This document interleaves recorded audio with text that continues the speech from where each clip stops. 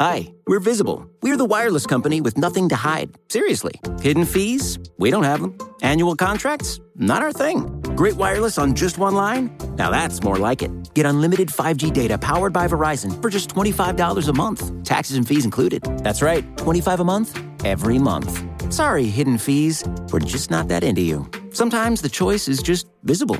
Switch today at Visible.com. Rate with service on the Visible plan. For additional terms and network management practices, see Visible.com. For decades, Milk has been fueling women marathon runners as the OG performance drink. And in the new docuseries Running Sucks, brought to you by Team Milk, Abby Ayers takes us on a journey of self-discovery as she meets several groups of empowered women runners to find out what drives them, what fuels them, and what pushes them to go the distance. And in the process, she learns that she too can be a distance runner. You can watch the series at runningsuckstheseries.com and register for the inaugural Every Woman's Marathon at everywomansmarathon.com.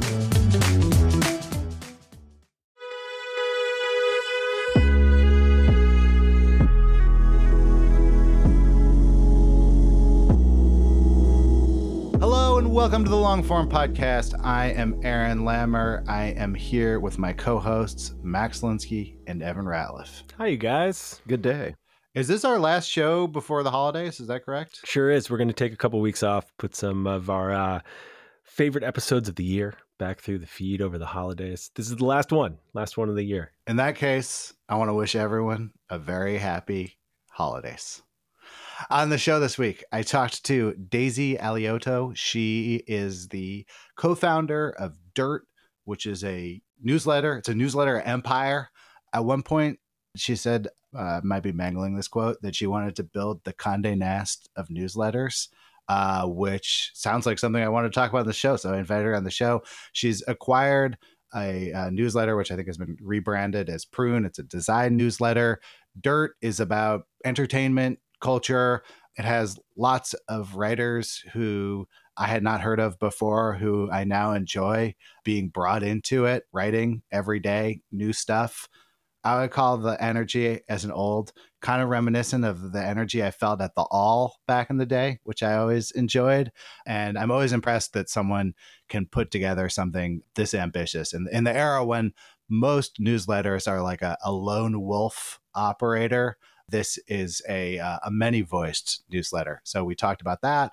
We talked about her journey through working at different publications that led her there. And we talked about the business, which isn't always something we talk about in the show. But if you're interested in the newsletter business, you're going to learn something in this interview. You may think of yourself as an old, but I think of you as having the energy of a young. I thought you were going to say you may think of yourself as a lone wolf. We are brought to you in partnership with Vox Media. They help us make the show. Thanks to everyone over at Vox. And now here's Aaron with Daisy Alioto.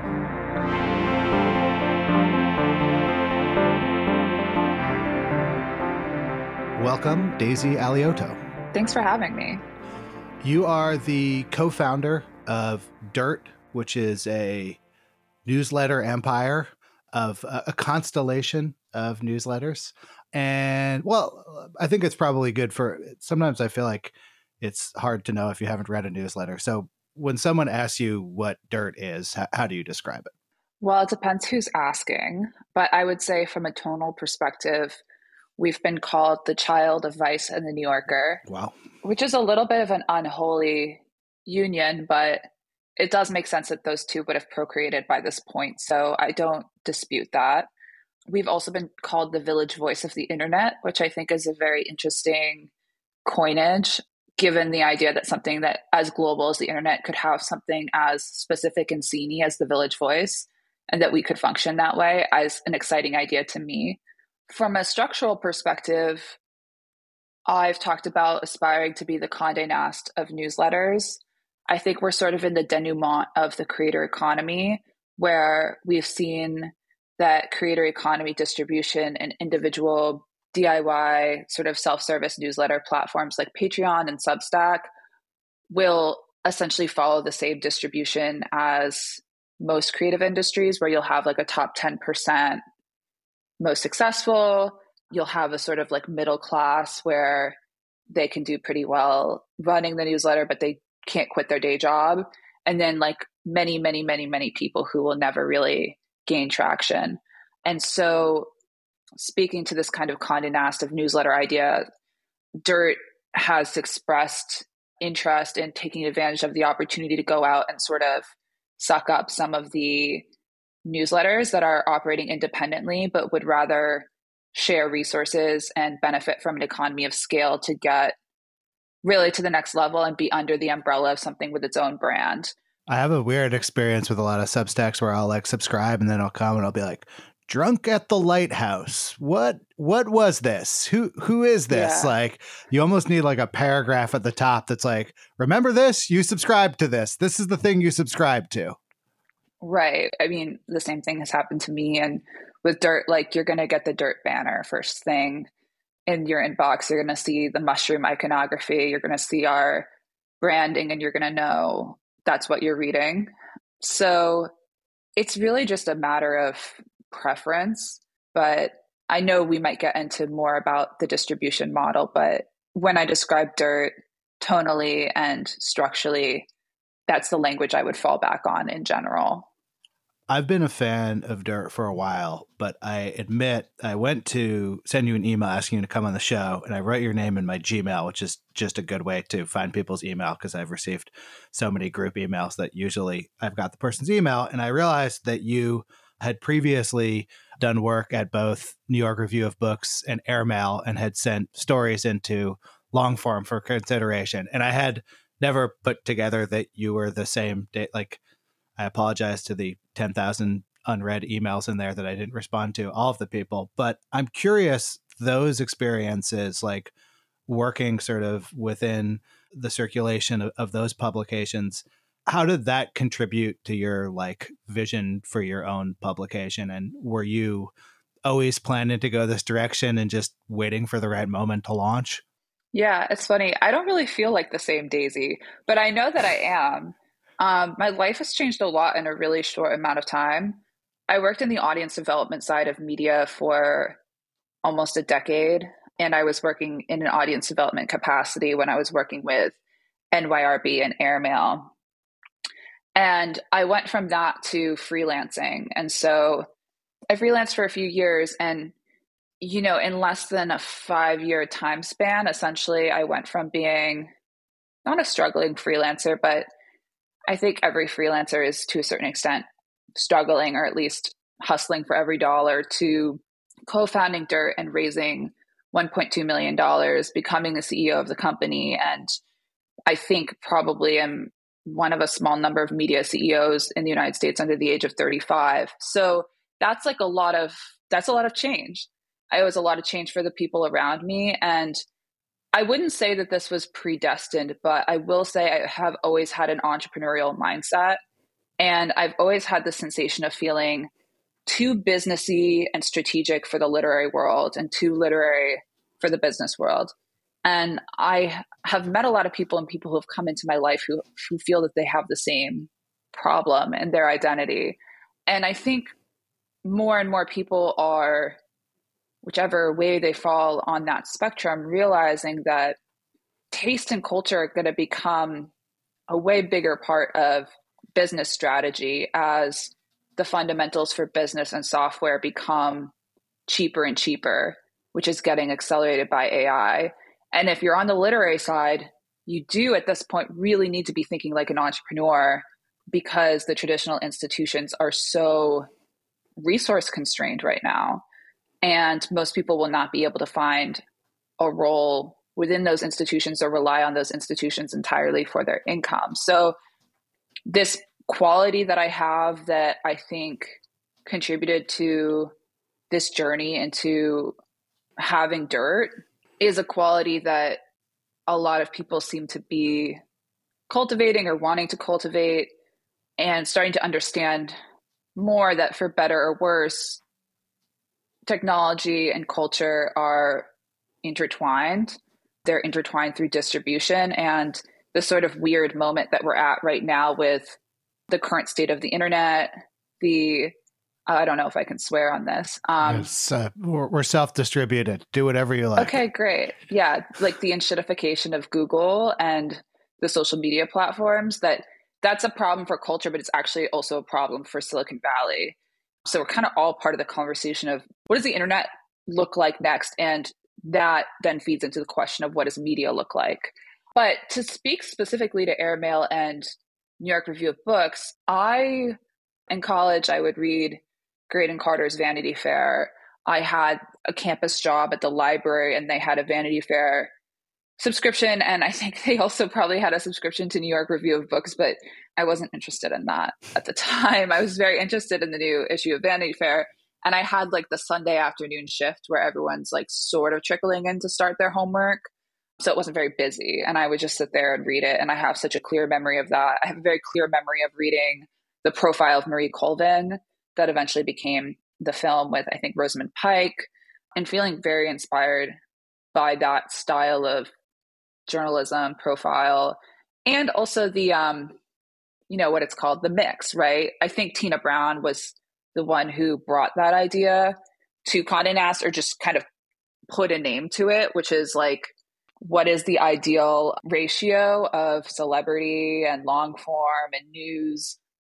And that mix is something that I think about a lot with Dirt. And so when I had the opportunity to do some consulting for Airmail, and I saw that Graydon's signature was really, it is the brand is Graydon, right? I was really excited to not only have the opportunity to work with him, but also be inside a newsletter forward company, because in my capacity working in audience development, that was one type of business model I never worked within. So, seeing the way that they handled the churn of subscribers, seeing how their CMS was set up, all of it was super edifying. New York Review of Books, I was at for an unfortunate short amount of time. I was like a pandemic layoff and casualty. I think I'm grateful to the extent that it exposed me to more of their archives. I also think that I would have had a very different destiny. People stay there for a very long time. And the version of myself that would have stayed there for a decade is not the version of myself that is running Dirt. If you work for New York Review of Books, the cachet of New York Review of Books consumes you, who you are as an individual, your worldview and perspective. The brand will always be bigger than any individual. Dirt is the opportunity to start a brand from scratch. So those are very different lives, very different destinies. And I actually wrote about getting laid off from NYRB for Dirt in one of our early popular pieces, where I talked about power. What does power mean? Who has power? And it's a question I'm constantly asking myself now that I feel like I'm in a position of power. I want to go back to something you said in the middle there about taste. Sure. And I think you've written that, I apologize if I'm paraphrasing you poorly, but that magazines are a container for taste, which is a metaphor I like. And that's sort of easy to understand when you have like an established magazine that's existed for decades. You can go, oh yeah, that's a New Yorker thing, right? And when you're starting off something that has no track record, you have to sort of define what the taste inside the container is. So as you started to build Dirt, like, how do you communicate your vision and your taste to other people? I know that like taste can be kind of a like, you know it when you see it kind of thing, but like multiple people can't all know it when they see it the same thing without some sense of conversation about what taste is. Mm-hmm. I agree. I think the taste of Dirt is something that can be seen in aggregate. And even though we've only existed for a short amount of time, we do have that brand equity of people being able to look at something and say, that's a Dirt story. Part of the consistency is the fact that we've never been a big team. And so you have a smaller group of people putting together. Obviously, the taste is going to be pretty consistent because, there's periods of time where I've edited the newsletter myself. And so it is a little bit of an externalization of my brain and my interests. But there are general things that we have used to guide us. For example, I always like to say I want us to be relevant and not reactive to what's happening on the internet. And if everyone's talking about it, we're probably not. So that is something that I think guides our taste a little bit. But it is very hard to see the forest for the trees. And most of the time my nose is an inch from the tree trunk. So it's helpful actually to do audience surveys or even to put out a call for interns and have emails come in where people are telling us kind of what they think dirt is or what dirt means to them. And I actually posted the other day one of my favorite pieces of reader feedback where I believe it's a woman who wrote it. She said, people who I think might enjoy dirt. And then she lists off a bunch of qualities like, took a course on Virginia Woolf. You were on Tumblr in 2013. You read the style section. You got nylon in college. You're crypto light, where you have sort of an intellectual interest in the blockchain, but you don't like everything that goes along with it. And just lists off a bunch of things. And that's like amazing. I was like, I want to print this on a t-shirt. I don't think you can buy that type of branding. People try and it feels very inauthentic.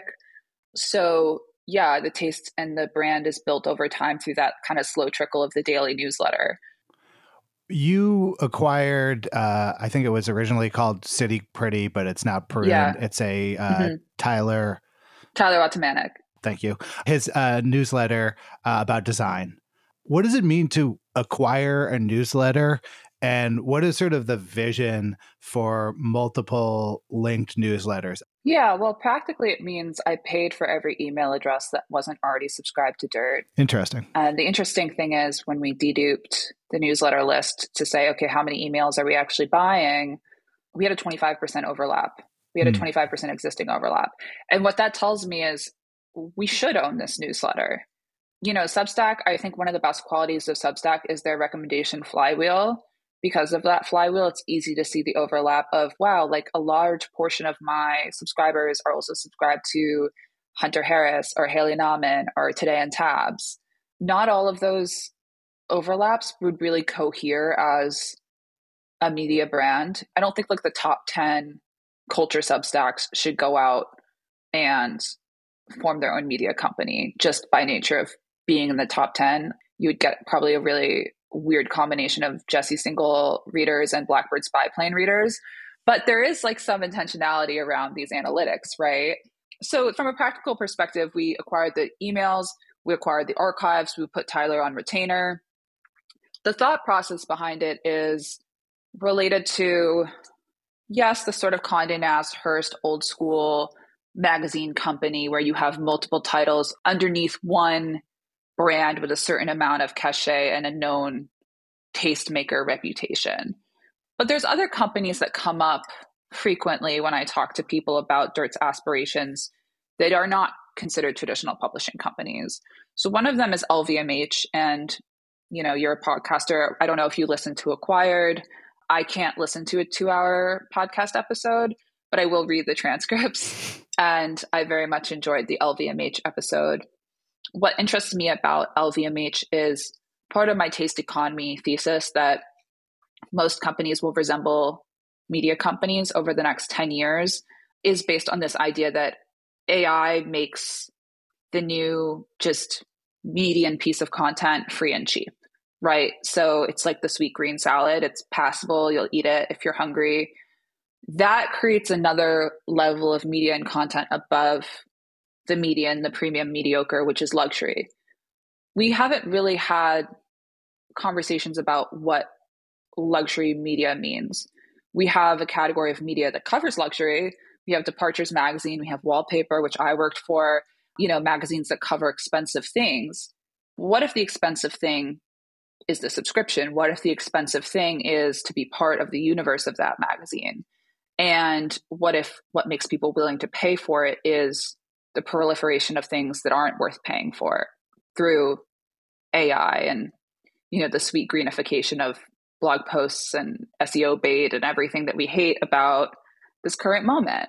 And so that's the sort of Chez Panisse salad, right? So to go back to LVMH, like why does it make sense to talk about LVMH in the same breath as the media industry? They make handbags, right?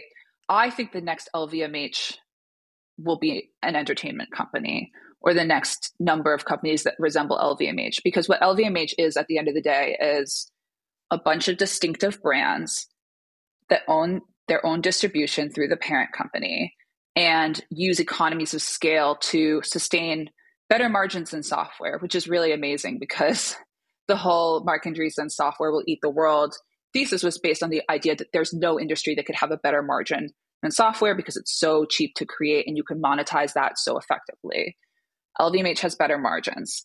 And part of that is shared resources across the brands, right? So when I talk about acquiring newsletters and how that might resemble LVMH, I mean that we can have centralized ad sales, we can have centralized editing, we can have centralized business development. But Dirt and Prune and whatever future verticals we have will have their own distinctive luxury, human-made magazine-like qualities, but they'll be digital.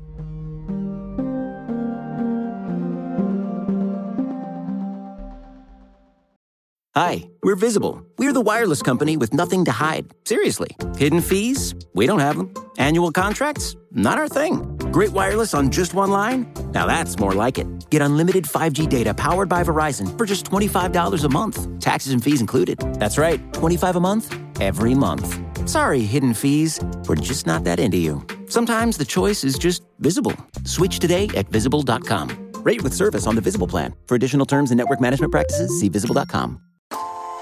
Calling all female runners, it's time to lace up and join Team Milk.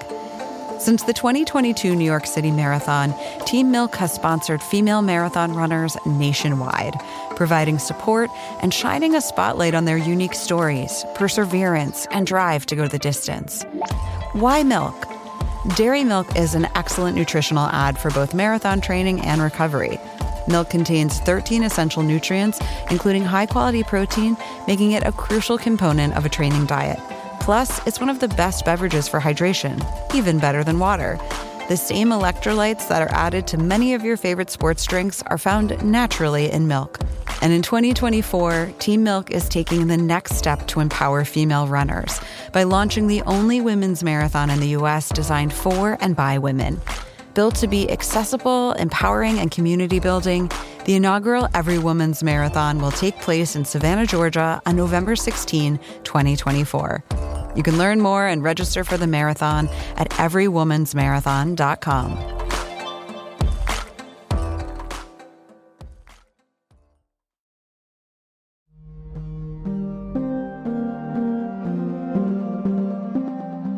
You're doing all sorts of things. You're publishing a weekly newsletter, there's merchandise, there's events, there's other newsletters being acquired.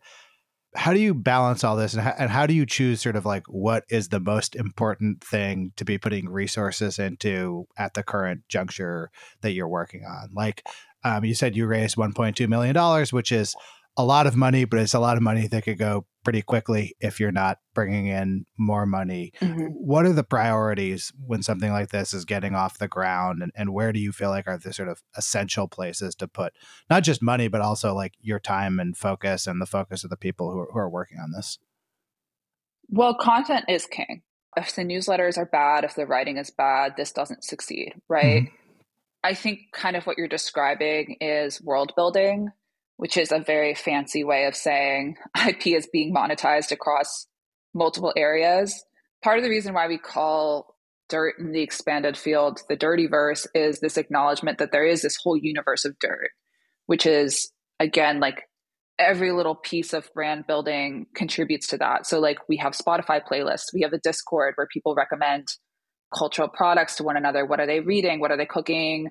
What albums are they listening to? So yeah, to your point, it's more than just a newsletter, but if the newsletter isn't excellent, if that isn't in place, if that's inconsistent, the whole thing falls apart. And there are people who would do it backwards and they wouldn't succeed and they would get it wrong because they don't have the fundamentals. But if you can get the fundamentals, it's really exciting. And that's what helps us feel a lot bigger than we are, and like we've been around for longer than we have. And I'm grateful for that. It's exciting. I'm so excited to wake up every day and have, to use the word power again, to shape the future of media and the future of this company. There's been like a string of publications since we've been doing this podcast, many of which are sadly defunct now, that I feel like had a real talent for finding young people who were going to become great writers. I'll say like The All, just an incredible number of people like wrote their first thing for The All. Like I get that quality from what you're doing. How do you find people? Like, how do you find people who are going to be able to write but aren't yet writing or aren't yet doing this as a career? Where do you look for young talent? They find me. They find us in a lot of cases. They're readers of the newsletter, they're Okay. supporters of the newsletter. One of my favorite writers who we published this year, and she came up frequently in our survey for best articles of the year. Her name's Amelia. I only know her first name and last initial. She emailed me, and her email said, I'm a single mother. I live in Georgia. I don't have social media. I love dirt. I'm attaching an article that I wrote about Werner Herzog and was it Timothy Treadwell, Grizzly Man, and being in an abusive relationship. And it was all on spec. And I read everything people send me because I'm terrified of missing talent like that. And I was like, I want to publish this exactly as it is. And we published it. People loved it. A couple months later, get another email from Amelia, another piece totally on spec about growing up in Appalachia, art house cinema, and 2 films, After Sun and Dogtooth. And After Sun like being relatively recent. So it was timely. And it was another phenomenal piece. I don't think I changed a single thing in it. These pieces were some of the most popular and memorable pieces we published this year. And to me, it's super important. I didn't mention this when we talked about taste, but I'm not interested in being on the dime square beat. I'm not interested in being New York centric. I'm not even interested in being US centric. It's challenging, but for people who don't live in New York, just to give a brief, what is the dime square beat and what are you not trying? Just doing sort of reportage on a certain downtown scene. It's not that the scene isn't interesting or there aren't interesting things coming out of it. It's just a bubble. And you can't build a media company that only speaks to people who are familiar with that scene. You have to build a media company for people who live all over the world, all over the US, who don't work in media, who don't work in art, who don't work in fashion, but have an appreciation of these things. That is going to be the bulk of your readership. And so I'm always thinking about speaking to that person. And in the last couple of months, we've published an article from a writer in Casablanca, article from a writer in Prague, probably more than I'm forgetting. So those all came to me. I will say, like, I have commissioned stuff off tweets before. So a writer named Tove, and I can't remember her last name, so I apologize.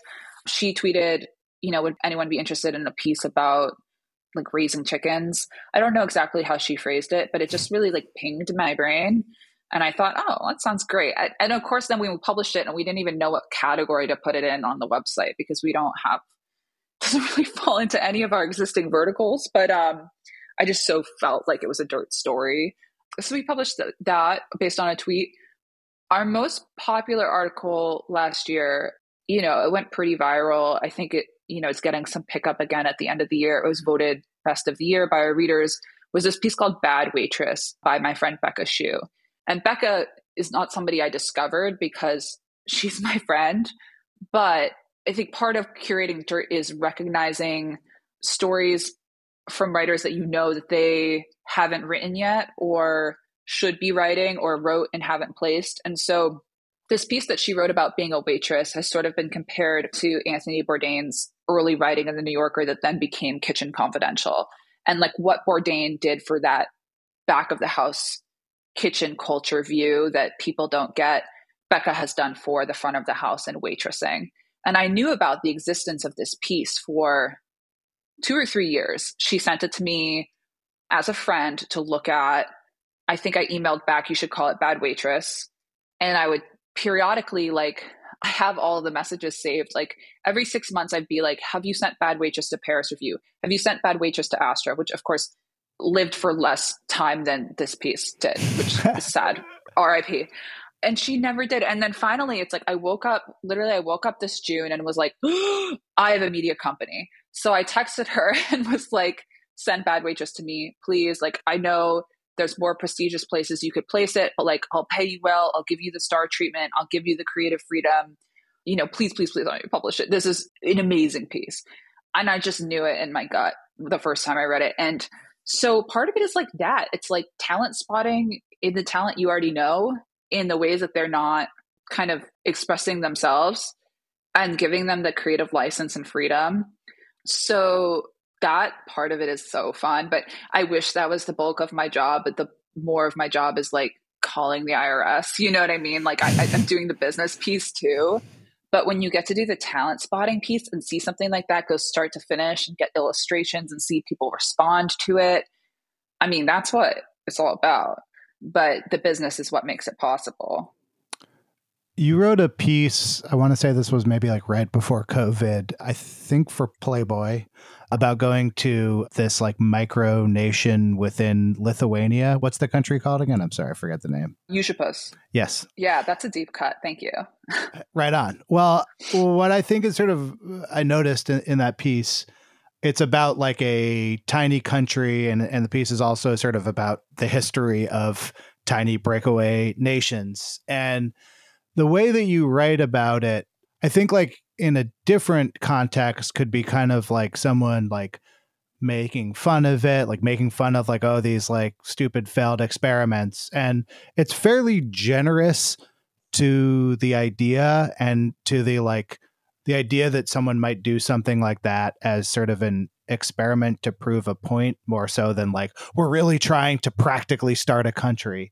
And I'm interested in like, when you're writing, like how you sort of think about subjects and your own relation to them. It seemed like in that piece, you were sort of putting yourself in the shoes of someone who wanted to start a micronation.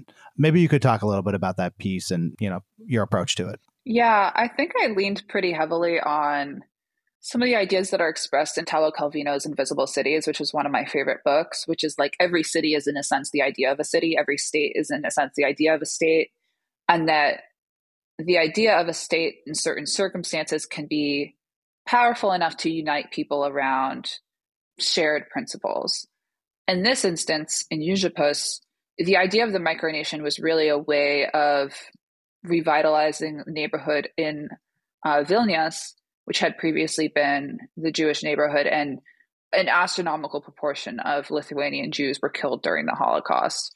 The neighborhood was empty, it was crime ridden.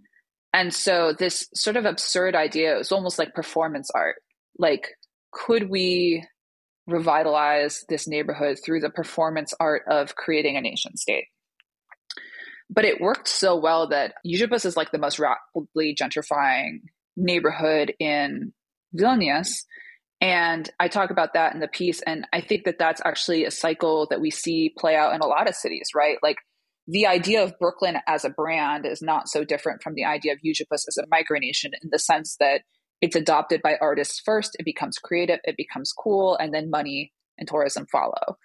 And so being able to say, like, this isn't just this oddity, these aren't just crazy, eccentric people, this is really a cycle of how places gain an identity, and how architecture isn't just buildings, it's ideas and structures that we essentially create in our minds, I think helped me kind of put that piece together and figure out like the right entry point. What, like doing this where you are the editor and the publisher of this newsletter, how do you feel like it's changed you as a writer? Like when you think about your own work, how has this project changed your relationship to writing? I don't think I was ever super precious about my writing, but if I was, I'm 0% precious about it now. Every time I write for Dirt, it saves the company money.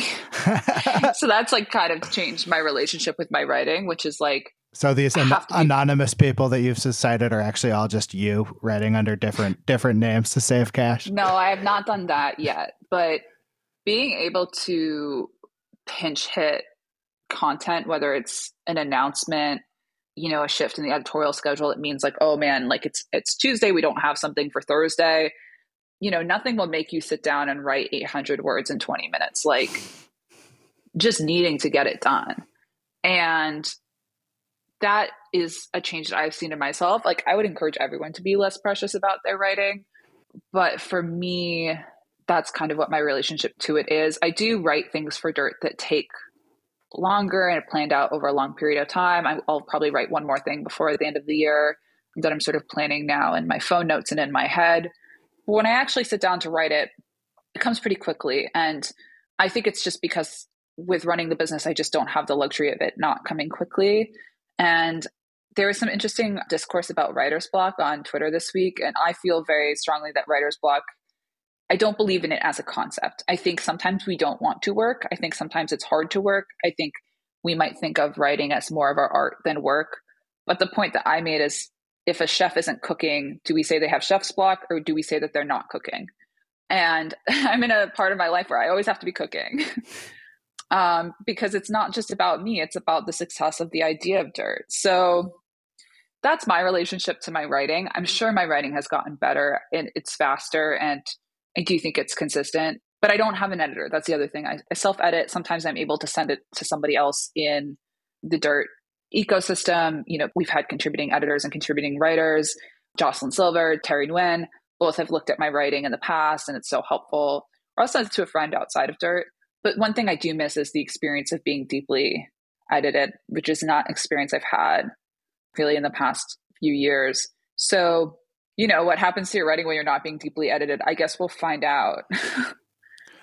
A lot of the things that you focus on are adjacent to like artistic industries, film, music, fine art. And it feels to me, and maybe this is from maybe this is my own limited perspective, like some of those things, there's just less to write about every year than there was the year before. Like, I don't know, it's like there's the Oppenheimer discourse and the Barbie discourse. And there aren't like hundreds of independent films coming out to write about. There's a certain narrowing of some of these fields in terms of at least what's getting like funded. How do you deal with that? Like as a publisher, like how do you deal with sort of the like adjacent industries contracting and the sort of like less stuff to write about elements? Or do you not perceive that to be true?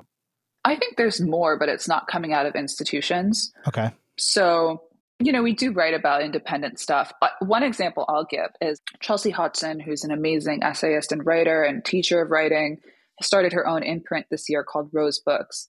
And the first book that she published was by my friend Jeff Rickley, who a lot of people know as the frontman of Thursday and other bands. And it was his first novel, essentially, but it drew heavily from his life in addiction, and then in a very sort of unique treatment for addiction that involved taking very powerful psychoactive drugs that aren't even legal in the United States, and is structured in a very interesting way because he's also a very big fan of Italo Calvino, which I think is part of why we've connected. Stuff like that. That book sold more copies than a lot of literary novels from major big five publishing houses. And I think showed a lot of people that like independent publishers with great taste, with writers who have an existing platform and point of view, could really do things to rival the institutions that we revere. And the more stuff that comes out like that in every industry, the more we're sort of seeking it out and trying to curate it. Another example is like perfume. Dirt has published a lot of writing on perfume. Maybe you can guess one of the future verticals we have our eyes on from that.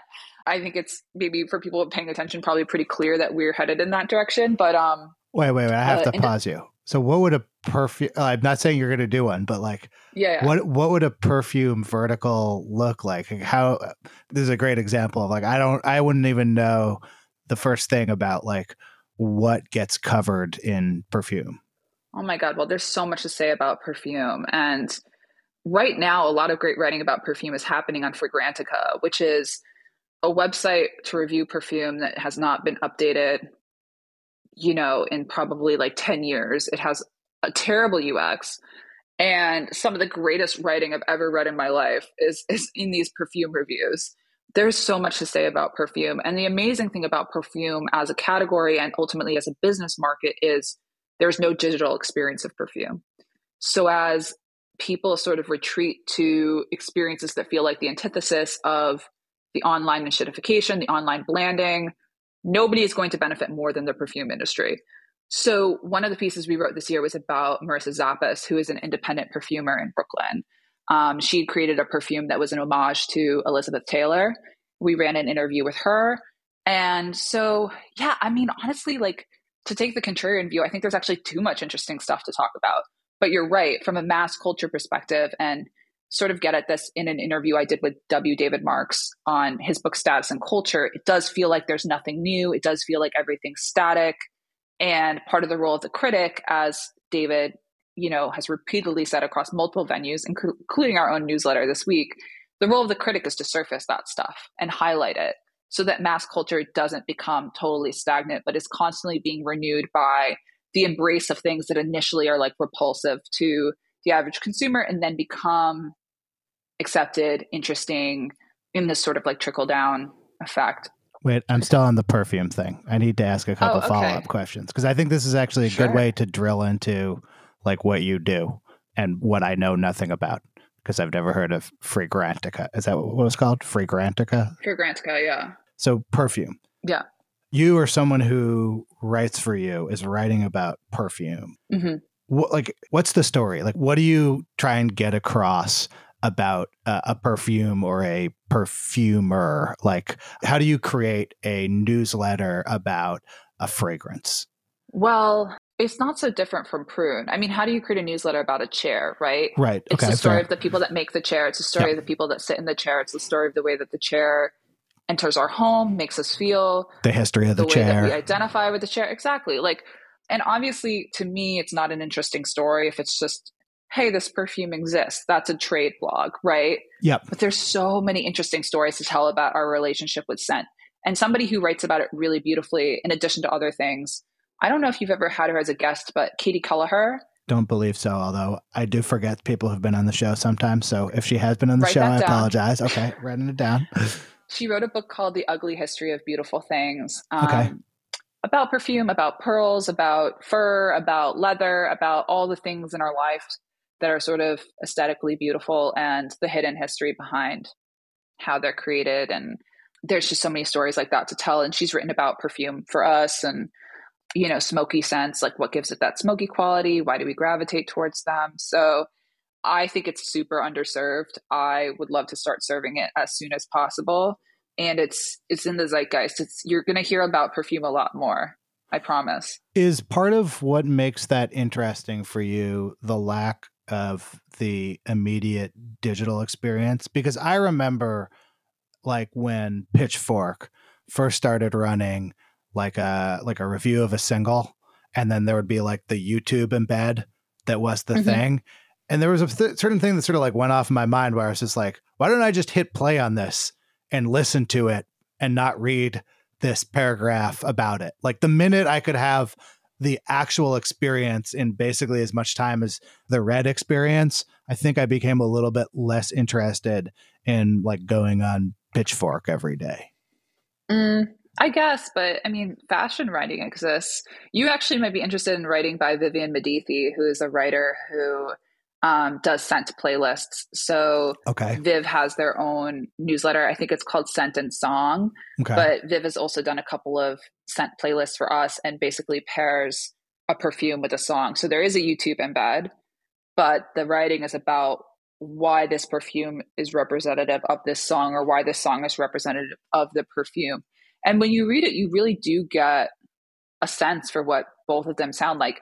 I think to go back to Eusipus, to go back to writing that I've done, I have a very, very deep interest in ekphrasis. So the stuff that is hard to describe to me is the most exciting. So the challenge is really the old problem of like, how do you take something that exists in one medium and put it into another medium, which is text, whether it's building, a painting, a perfume. That is fundamentally interesting to me. Every writer that I love does it very well. Every theorist I love. So I don't know. The harder it is, the more interested I am. That's just the way that I am. I wouldn't have a startup if that wasn't the case. For people who are thinking about building a newsletter related business, what advice would you have? Like what have you learned over time about what works in this format and what kind of people it's going to work for? Well, I mean, my biggest advice is ignore a lot of advice, because if you go on Twitter, there is a whole culture of newsletter growth hacking. There are fundamentals to understand about referrals, building an audience, everything that made companies like Morning Brew successful. I think there are things to learn from that toolkit. You do want to get recommended by other newsletters. You do want to make sure people are opening the newsletter. You do want to make sure you have great subject lines. You do want to A/B test those subject lines sometimes. Sure, those are the fundamentals. But to me, is the content great? Do you have an idea of who your audience is? Are you really building a community with your readership? Those questions are more interesting, and I think in the long term help you succeed. There are people who are going to simply want to like growth hack a B2B or AI driven newsletter from 0 to 100,000 and sell it to somebody else. And that's fine. But I'm talking about hopefully a 10-year media business and long beyond. And so if you're building in that direction, the fundamentals are less about growth and more about getting the editorial right, getting the audience right, making sure that this represents a world that people are really going to want to evangelize, and not really kind of doing short-term hack type stuff, even if it means your growth is like slower in the short term.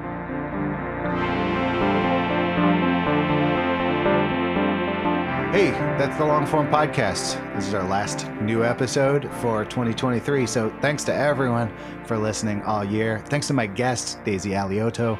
Thanks very much to my co-hosts, Max Linsky and Evan Ratliff. Thank you to Gabriela Saldivia for editing this episode. Thanks to Susan Peterson for doing the show notes. Thanks to everyone over at Vox. I think we're going to have a couple of our favorite episodes from this year running as reruns over the break. So if you missed those, check them out.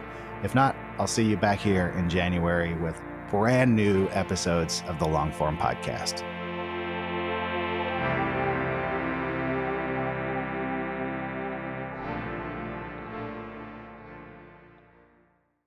Hi, we're Visible. We're the wireless company with nothing to hide. Seriously. Hidden fees? We don't have them. Annual contracts? Not our thing. Great wireless on just one line? Now that's more like it. Get unlimited 5G data powered by Verizon for just $25 a month. Taxes and fees included. That's right, $25 a month, every month. Sorry, hidden fees. We're just not that into you. Sometimes the choice is just Visible. Switch today at Visible.com. Rate with service on the Visible plan. For additional terms and network management practices, see Visible.com. Hey, this is Scott Galloway, author, professor, entrepreneur, and most importantly, host of the Prop G podcast. We got a special series running on right now called The Future of Work, where I answer all your questions on, surprise, the future of work. Questions including, what are we missing when we work remotely? Or how do we handle work-life balance when a major opportunity comes knocking?